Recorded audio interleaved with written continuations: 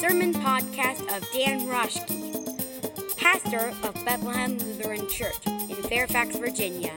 For more information about Bethlehem, visit our website at blclife.org. But now, here's Pastor Dan and his sermon for today.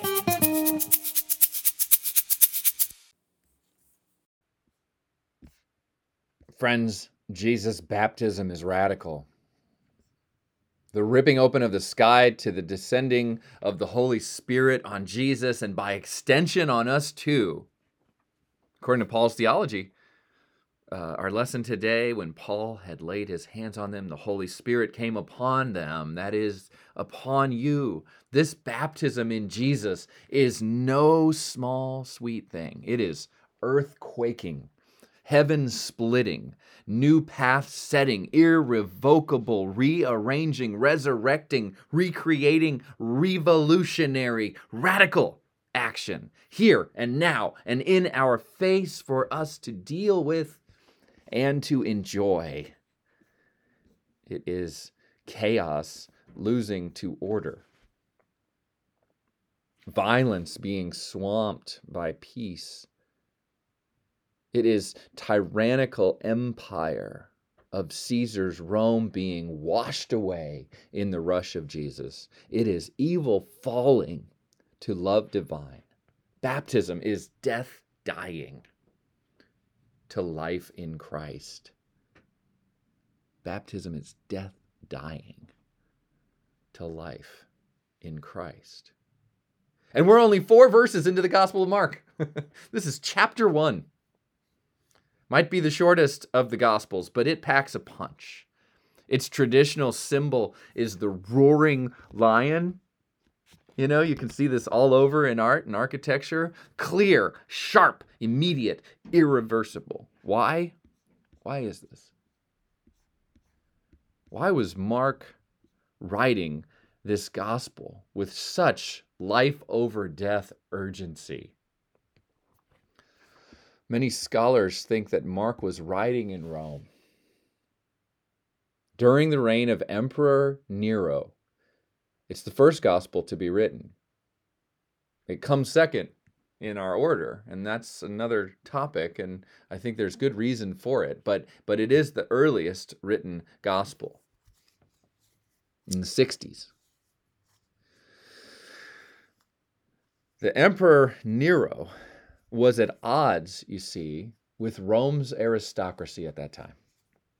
Because Nero wanted to make Rome architecturally as grand and glorious as the former empire, Greece, Athens in particular. I mean, Rome was a new empire, but it's still kind of a baby empire. And so they wanted to show it with their buildings, at least Nero did. But that meant some of the old buildings needed to go. At the very least, they needed a renovation. The old mansions on the hills of Rome, where the senators lived, the aristocracy, the elite. So there was a squabble because many of them did not want their houses demolished and rebuilt. There's history there in those bricks. There's love there for those buildings. I think any of us can understand that. So there's a squabble. The powers of Rome were divided. Old money versus new money, perhaps you could say. And Nero was clever and evil. And one night, mysteriously, in the year 64, the whole city of Rome caught fire. Except, the poorer immigrant quarter of town. The Jewish quarter. And the area also across the Tiber River. Talked about that area before, who lived over there. It's like the other side of the tracks. Jewish quarter, the early Christians were Jews. Let's not forget that. There was no really clear line between those two groups. Certainly it wasn't 2 different religions. This is 64. And theological differences really didn't matter to the emperor anyway. He just needed a scapegoat. And the newest immigrants are always fresh meat for having blame heaped on them. the powerless, got pointed at. So the Christians will do just fine. Nero's problem is solved, and the conflict inside the halls of power ends as Rome is now reunified by their anger and hatred toward those on the edges. There was no question now. Jesus' followers had to go. They burned our city. And so began that horrible chapter of Romans hunting down Christians, knocking on doors like Gestapo police in the Jewish quarter, asking if a household followed Christ, or who in the household followed Christ, or is their allegiance instead with the nation of Rome? And a choice had to be made constantly for those early Christians, constantly, even inside the family. And if I follow Jesus was the answer, it would mean you would be ripped out of your home and herded with the other professing Christ believers to the Circus Maximus, which is kind of like 2 times the size of a high school football stadium. Twice the length. That'd be a hill. It wouldn't probably be as high as the seating at our high school stadiums, but there was a hill, and there was a section on that hill where the emperor would have his box. The other aristocrats would have kind of nice seating there, sort of right at the 50-yard line. But everybody could gather around on the hill and watch what was happening in the Circus Maximus. And that is where the Christians would be, let's just say, martyred. I'll leave out the gory details. Do you see why Mark's gospel was a matter of life and death? Would you have confessed Jesus and risked being dragged out to certain torture? Or would you have stayed comfortably in bed with the world's most powerful country? These were not Christians in Ephesus, far from Rome, along the beautiful coast of what is now Turkey, where Rome was present, but the Roman thumb of total dedication and loyalty, the capital, the Roman thumb of loyalty to the Son of God, that is Caesar, the emperor, was so concentrated and so demanded. No, in Ephesus and in other places around the ancient Mediterranean, the church could stretch more, could bask a bit more, could take its time more with long and colorful metaphors for what it means to follow and know Christ, our good shepherd, our gate, our light, our bread, our lamb, pondering that beautiful truth over olives and Ephesian wines. No, this was Rome. And in Rome, Jesus' baptism in Mark's gospel is a renunciation, an absolute rejection of death and the devil. It had to be.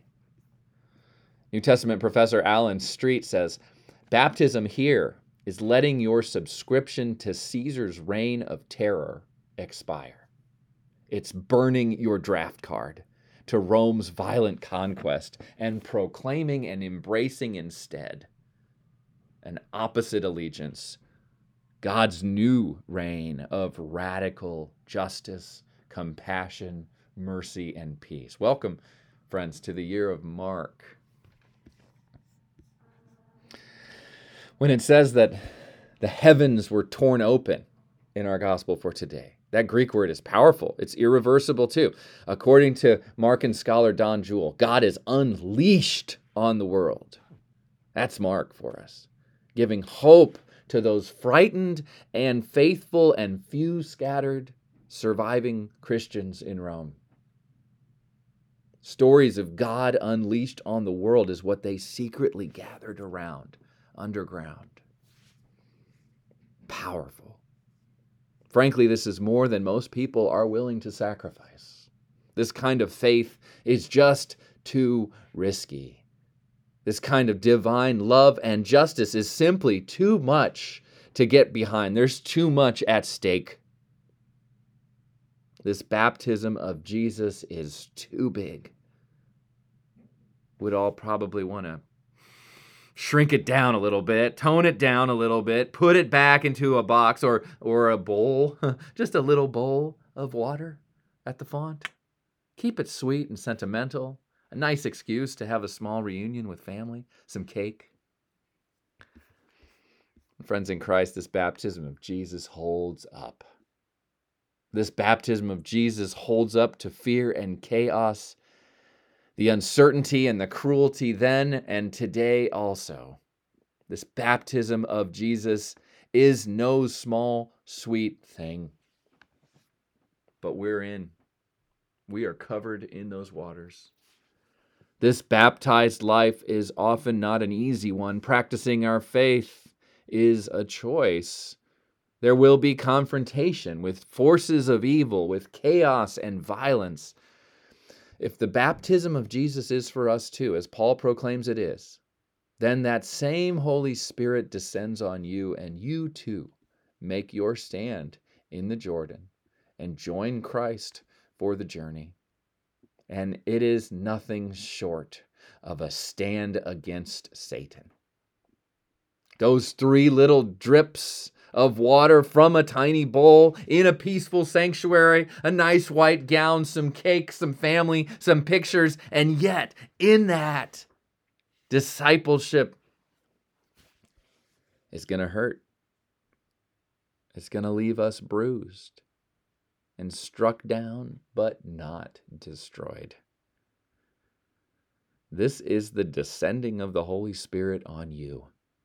This is God's a trouble in the waters. This is life in Christ, life in the Spirit, life in that divine peace that passes all understanding. That life is yours today and tomorrow, as we remember and pray and act on Dr. Martin Luther King's Day. That life is yours in all our earthly days and into eternity. That baptized life in Christ is yours. Death dying to life in Christ. No small thing. Thanks be to God. Amen.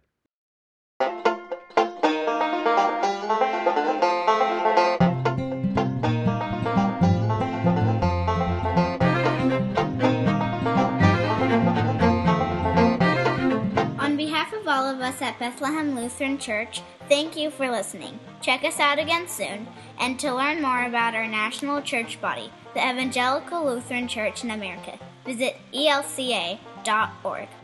Goodbye for now, and remember, God's outpouring of grace and peace never runs dry. Here's to a new day.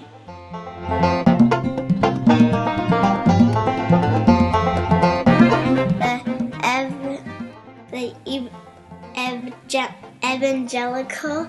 That was terrible. To learn more about our national church body. Start over. Okay. Is that hard? No, not really. Pretty easy? Yeah. You're good at it.